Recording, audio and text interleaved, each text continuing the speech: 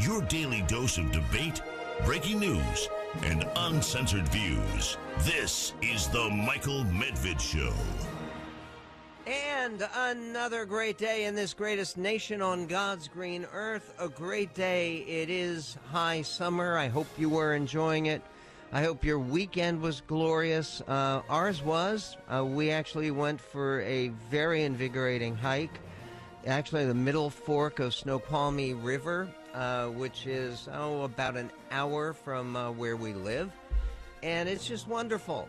There was actually a beautifully well-maintained trail, something that sometimes people like volunteers from the Great Washington Trails Association, of which I'm a proud member, people from organizations that are private can combine with public resources like the National Forest Service, which regulates those lands, and make something beautiful that you can walk on and basically enjoy the glory of God, which is one of the things that is absolutely wonderful about hiking and about trails.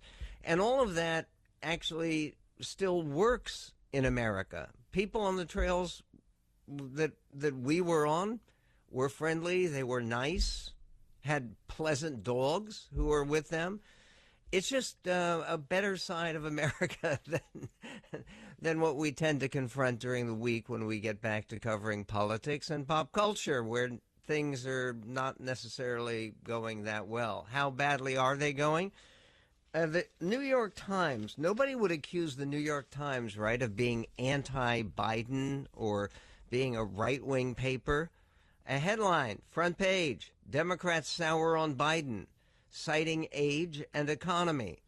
Poll shows pessimism becoming pervasive, and most want other candidates. This is a brand new New York Times poll and a New York Times Siena College poll, and it shows that unbelievably how many people in the Democratic Party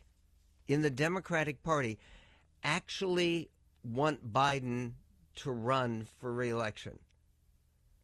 It's 26%. And of course, it's even less than that.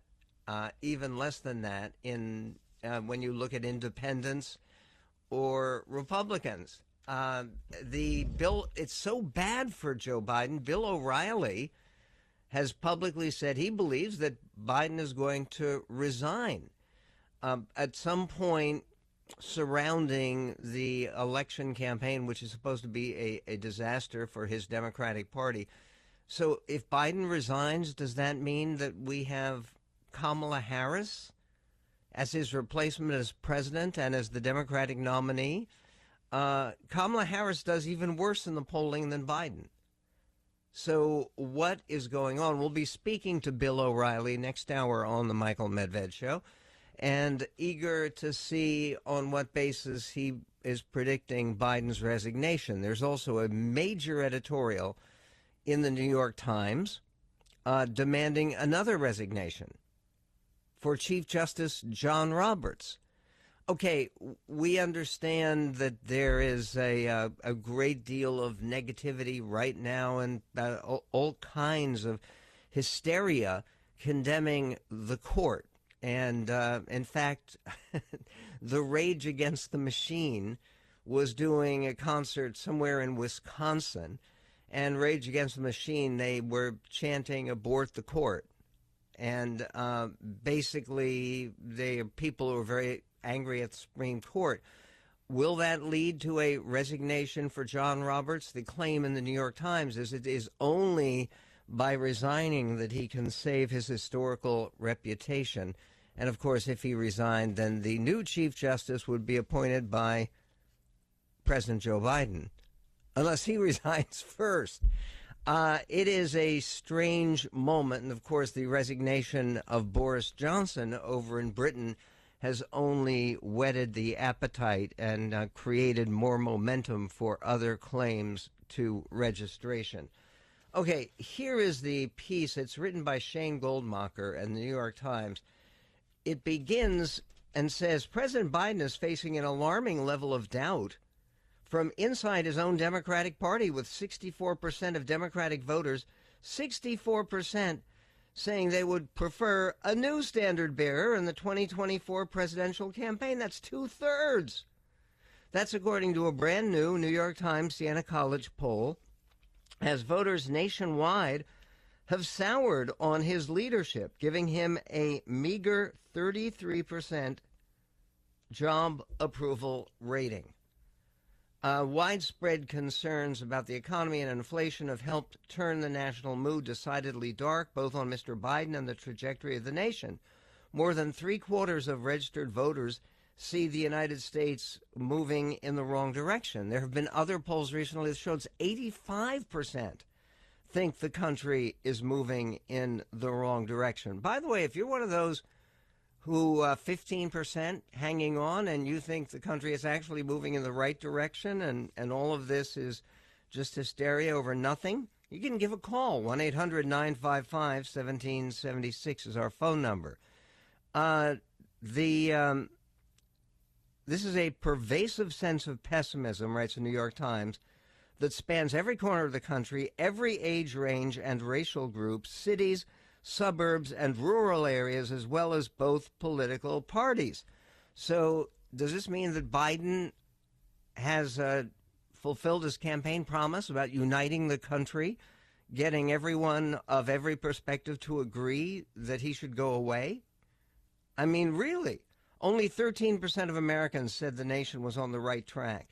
The lowest point in Times polling since the depths of the financial crisis more than a decade ago. That would be 2008, 2009.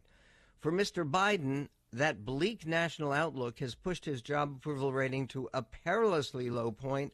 Republican opposition is predictably overwhelming, but more than two-thirds of independents also now disapprove of the president's performance, and nearly half disapprove strongly. Among fellow Democrats, his approval rating stands at 70%, a low figure for a president, especially heading into the 2022 midterms, when Mr. Biden needs to rally Democrats to the polls to maintain control of Congress. Is his approval likely to go up if there is a Republican Congress? In a sign of deep vulnerability and of unease among what is supposed to be his political base, only 26% of Democratic voters said the party should renominate him in 2024. Mr. Biden has said repeatedly that he intends to run for re-election. At 79, he is already the oldest politician who's to be president in American history, and concerns about his age ranked at the top of the list for Democratic voters who want the party to find an alternative. And you can listen today, earlier today, President Biden was giving a speech about one of his purported triumphs, which was this gun legislation, which I supported. I think the gun legislation was harmless, basically, may save a few lives, was worth doing. It showed an ability of Republicans and Democrats to work together. Good for him. But even in announcing the gun legislation, Mr.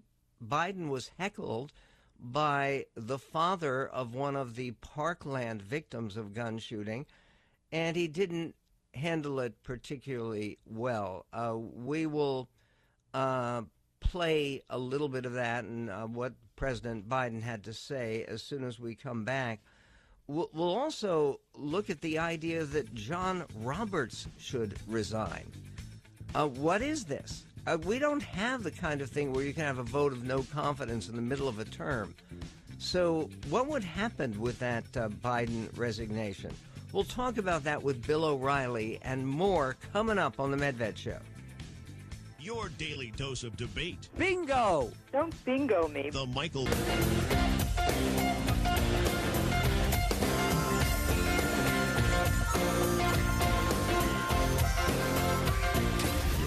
dose of debate. It's the Michael Medved Show. The backlash against Joe Biden and the desire to move in a new direction, so says the New York Times, were particularly acute among younger voters. In the survey, 94%, just let that sink in for a moment, 94% of Democrats under the age of 30 said they would prefer a different presidential nominee. Now, why is that important? Because if it weren't for the younger voters, those voters under 30, Biden wouldn't have won this election in 2020. He won overwhelmingly among younger voters. It wasn't because he was young and particularly vigorous back in 2020, 2 years ago. No, it was that he wasn't Trump. And they quote a woman named Nicole Farrier, who was a 38-year-old preschool teacher in East Tawas, a small town in northern Michigan. I don't know how they select these people, but they selected her. And she says, I'm just going to come out and say it. I want younger blood. What is she, a vampire? No. She's a voter. And she says, I am so tired of all the old people running our country. I don't want somebody knocking on death's door. This is not something that that Biden or his supporters, and he has supporters, he can't joke about anymore.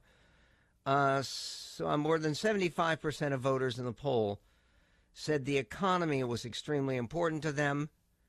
And how many people thought that economic conditions were excellent? President Biden says they're excellent. He says the economy's roaring back and jobs look pretty good. And people are saying we have a chance of avoiding a recession. You know what percentage of voters say the economic conditions are excellent? 1%. But again, they found some people. Among those who are typically working age, that's voters 18 to 64 years old, 6% said the economy was good or excellent, while 93% rated it poor or only fair. The White House has tried to trumpet strong job growth, including on Friday when Mr. Biden declared that he had overseen, quote, the fastest and strongest jobs recovery in American history. But the Times Siena poll showed a vast disconnect between those boasts and the strength of some economic indicators and the financial reality that most Americans feel that they are confronting. The glimmer of good news for Mr. Biden. Okay, here it comes. We're being fair. There is a glimmer of good news, as the Times reports. The survey showed him with a narrow edge in a hypothetical rematch in 2004 with former President Donald J. Trump. If it came down to that choice, it would be 44% supporting President Biden, 41% supporting former President Trump, which is the same kind of gap that there was between Biden and Trump in the popular vote last time. The result is a reminder of one of Mr. Biden's favorite aphorisms. Don't compare me to the almighty, compare me to the alternative. The poll showed that Democratic misgivings about Mr. Biden seemed to mostly melt away when presented with a stark choice between him and Mr. Trump. 92% of Democrats say they would stick with Mr. Biden. On the whole, voters appeared to like Mr. Biden slightly more than they like his performance as president. 39% say they have a positive impression of him personally, which is 6 percentage points higher than his job approval. And I do think that, and I've said this before, and I think it's undeniably true, you cannot escape it. Part of that residual affection for Joe Biden, I think, has to do with pity, because it's hard not to feel somewhat sympathetic to the guy who's struggling to complete a sentence. Here is President Biden. He was out in front of the White House today. He got heckled. Before he got heckled, he was applauding the real progress made by the gun legislation. This is clip 5. Listen. Make no mistake about it. This legislation is real progress, but more has to be done. The provision of this new legislation is going to save lives, and is proof that today's politics, we can come together on a bipartisan basis to get important things done, even on an issue as tough as guns. And one more thing, it's a call to action to all of us to do more. To take away from the legislature that's not what we can do. It's to the takeaway from this is that now we're opening to get much more done. Okay, barely coherent, and then this about assault weapons, clip 3.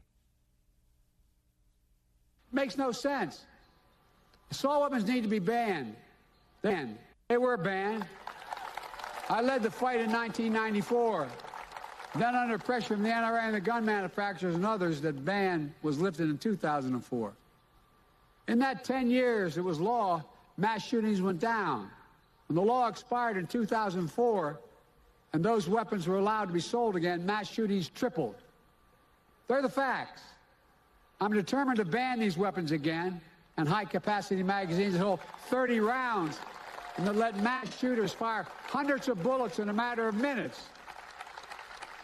I'm not going to stop until we do it. Okay, but he did have to stop when he was interrupted by a guy named Manuel Oliver, who was a father of one of the victims at Parkland, Florida mass shooting. This is clip 10. Listen. We can make meaningful progress on dealing with gun violence. Because make no mistake, sit down, you'll hear what I have to say. If you think you...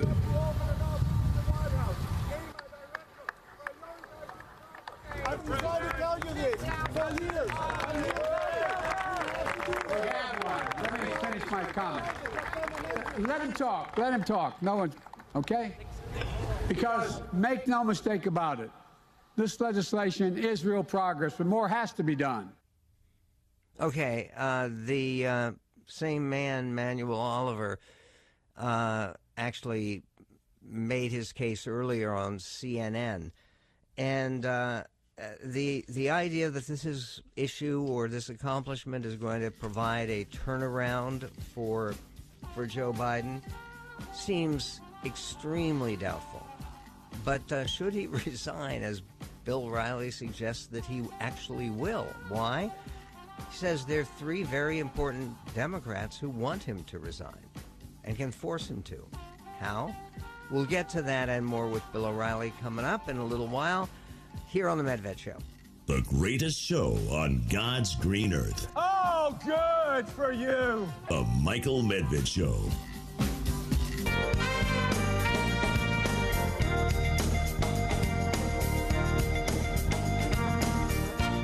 Makes no sense. The Michael Medved Show. And on the Michael Medved Show, Joe Biden earlier this morning heckled by a man named Manuel Oliver, whose child was gunned down at the Parkland High School, a disaster in Florida, and 2018. That Parkland school shooting was. And Biden was just saying, despite the naysayers, we can make meaningful progress on dealing with gun violence. And Manuel Oliver, whose son Joaquin was among the 17 people killed in the Parkland mass shooting, could be heard shouting in the background. It was not clear what he was trying to say. I mean, nobody handed him a microphone. And Joe Biden was... basically saying, let him speak, but nobody could hear him.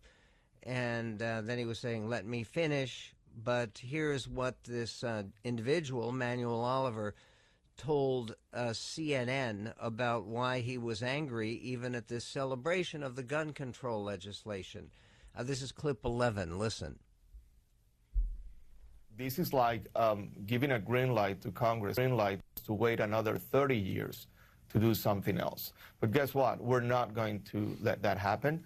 I was yesterday working on this in the city of Orlando. I was a week ago in Philadelphia, and I will be next week in Texas. So for me, again, this is just part of a process, and anyone that thinks that this is a new start, a new beginning, is probably showing that we can slow down our activism.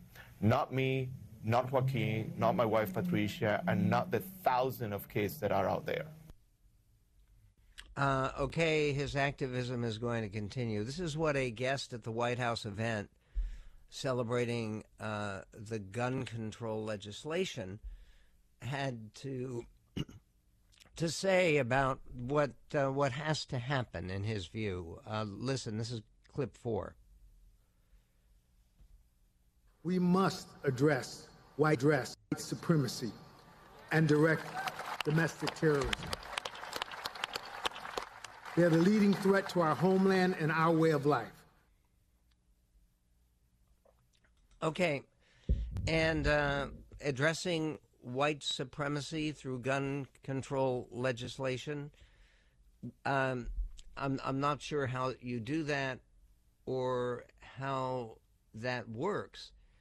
And again, this is all very problematic when you have so many people in the country who are overwhelmingly concerned with other issues. To go back to this poll for a moment, which is a big new poll, it's the most thorough and complete poll that takes a look at the election coming up and the feeling of people about the election coming up in 2024, the presidential election.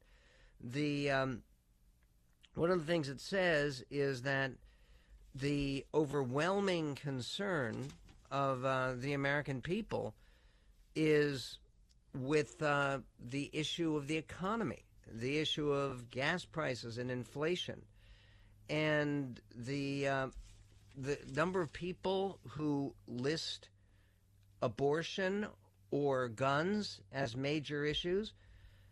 It's very small, actually.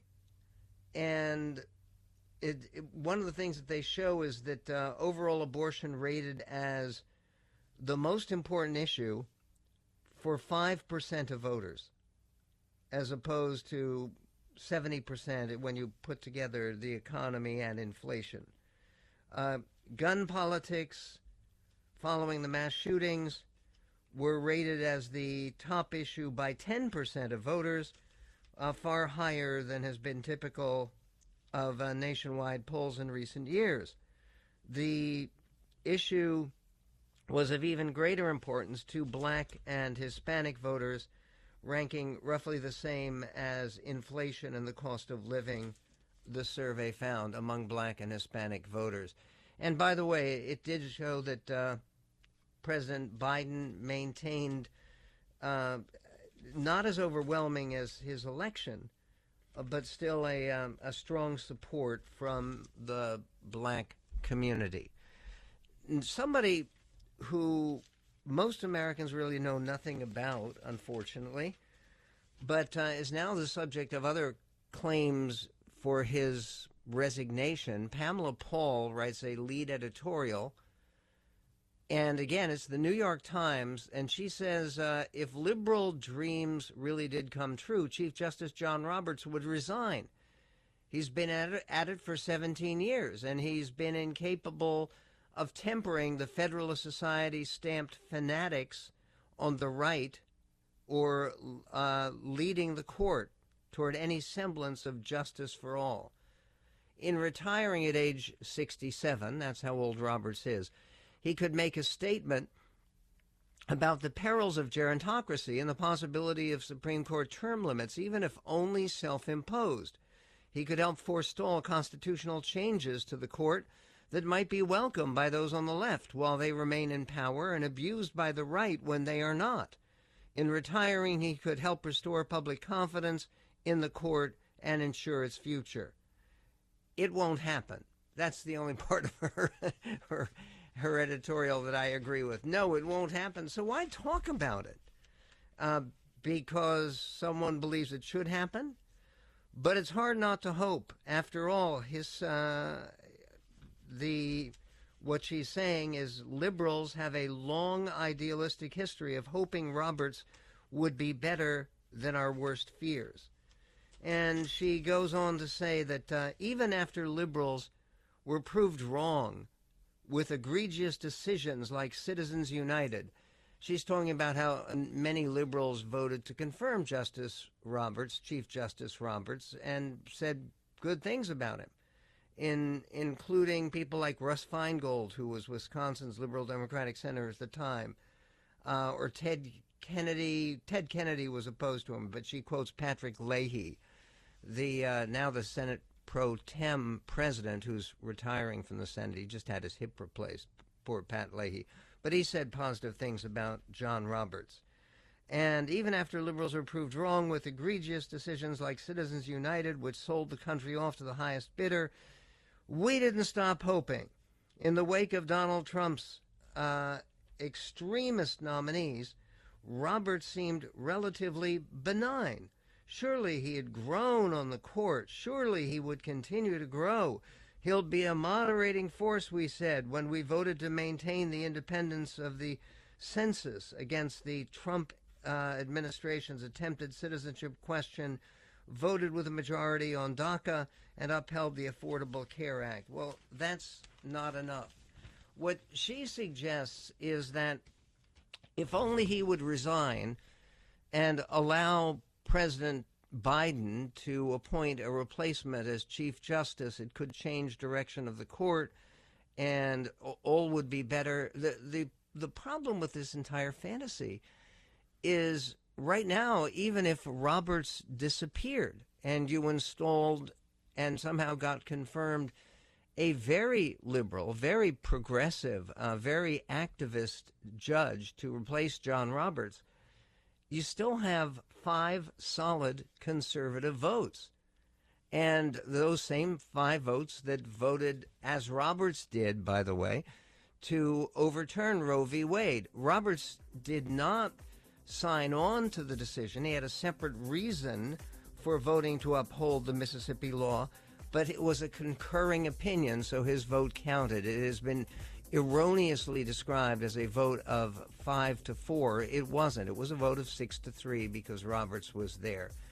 Meanwhile, there is a broad public approval of the new gun law that was celebrated today, but few say it will do, very few, a lot to stem gun violence. Are they wrong? And then the claim that we are all today political hostages. A left-winger says that we are held hostage basically by the Republican Party.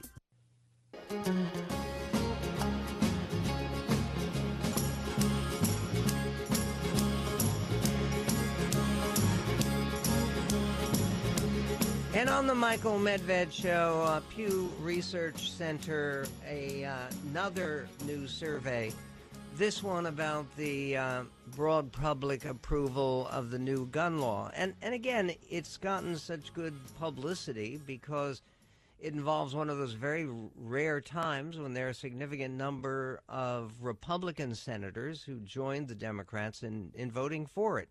It was a genuinely bipartisan piece of legislation. It did not have anything particularly radical about it. It did not have a ban on what are called assault weapons, that AR-15 style weapons. That is a ban that the president wanted to put in there. It wasn't there. A majority of Americans want Congress to pass more gun legislation. Americans are largely supportive, says a Pew Center, of the new gun law passed by Congress and signed into law by Joe Biden on June 25th.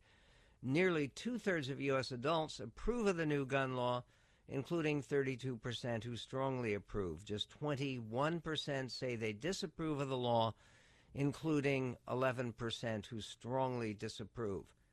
How can you strongly disapprove of what's in this law, which means that you would have a more intense background checks of purchasers who are 18 to 21, that you would have encouragement for red flag laws, making it easier to people who represent a danger to themselves or to others to make sure that they do not get access to guns or have access to guns. And basically, it's a common sense, minor adjustments of some of the gun laws that might actually improve things a little bit, it seems to me.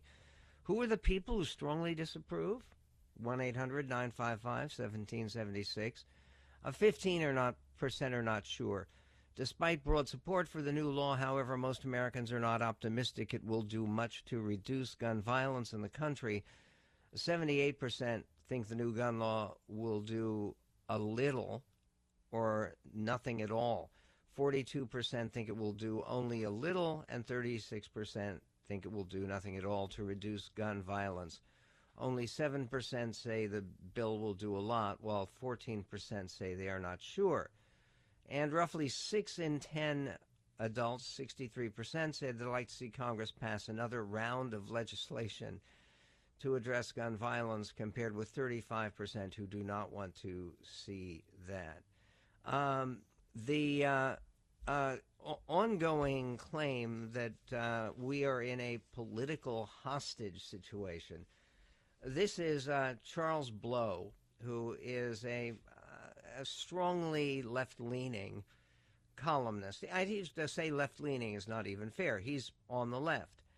And he writes that voters subject to oppression, and he believes that's particularly voters who are minorities, voters subject to oppression have only two choices: the benevolent captors, who are Democrats, or the cruel captors, who are Republicans.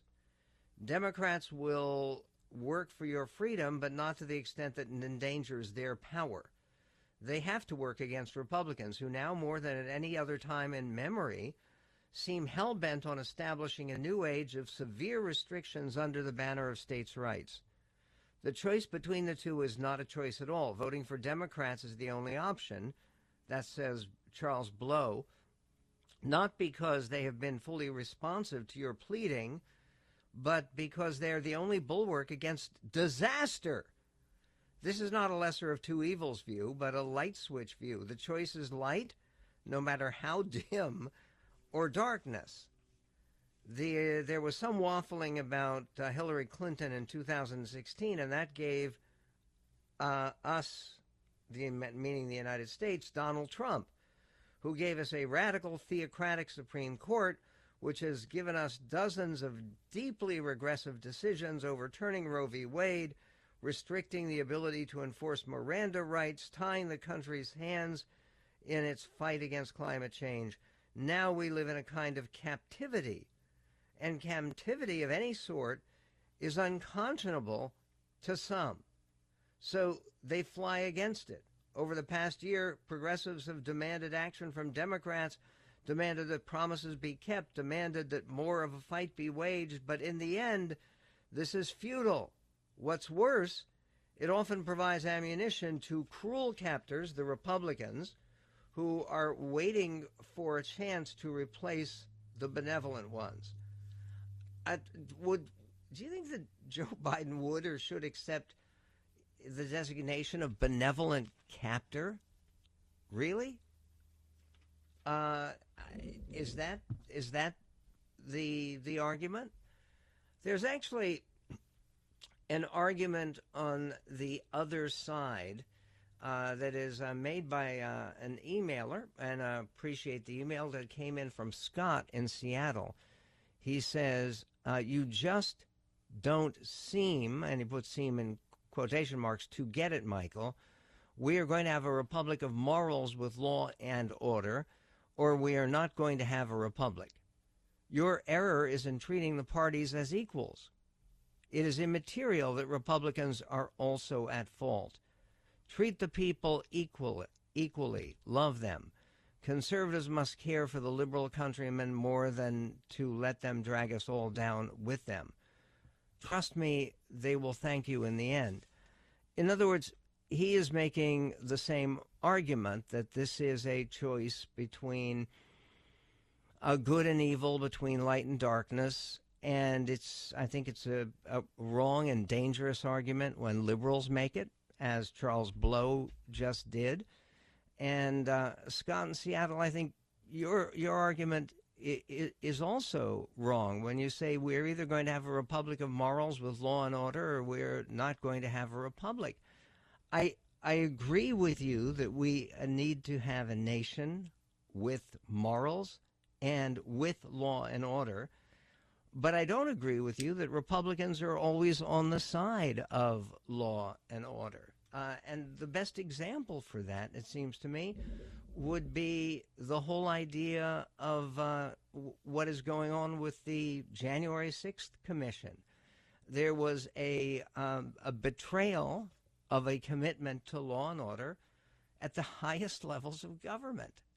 And that is a real problem. And to say that, well, basically we're going to have a republic of law and order and morals by immorally attacking the legitimacy of our elections and actually trying to undo what had legally been set up through the entire justice system and the electoral college system and the overwhelming majority of state legislatures. There wasn't a single state legislature that had voted or come close to voting to overturn the election results in that state. And the entire idea, I think, goes against this notion that things are always as clear as you would like to have them. Now, generally, do I think that the Republic will do better when the Republicans, and I think it's when, not if, take control of the House of Representatives? I do think that will be an improvement, and I do think that that's important. And I also worry very much that with some of the problematic candidates that Republicans are putting forward, that Republicans will fail to win the couple of new Senate seats that they need. And it's only two, frankly. If they win 2 Senate seats that are currently held by Democrats, which is possible, they could do it in Arizona. Well, though it's looking pretty tough with some of the candidates they have in Arizona. They could do it in New Hampshire. They could do it in Nevada.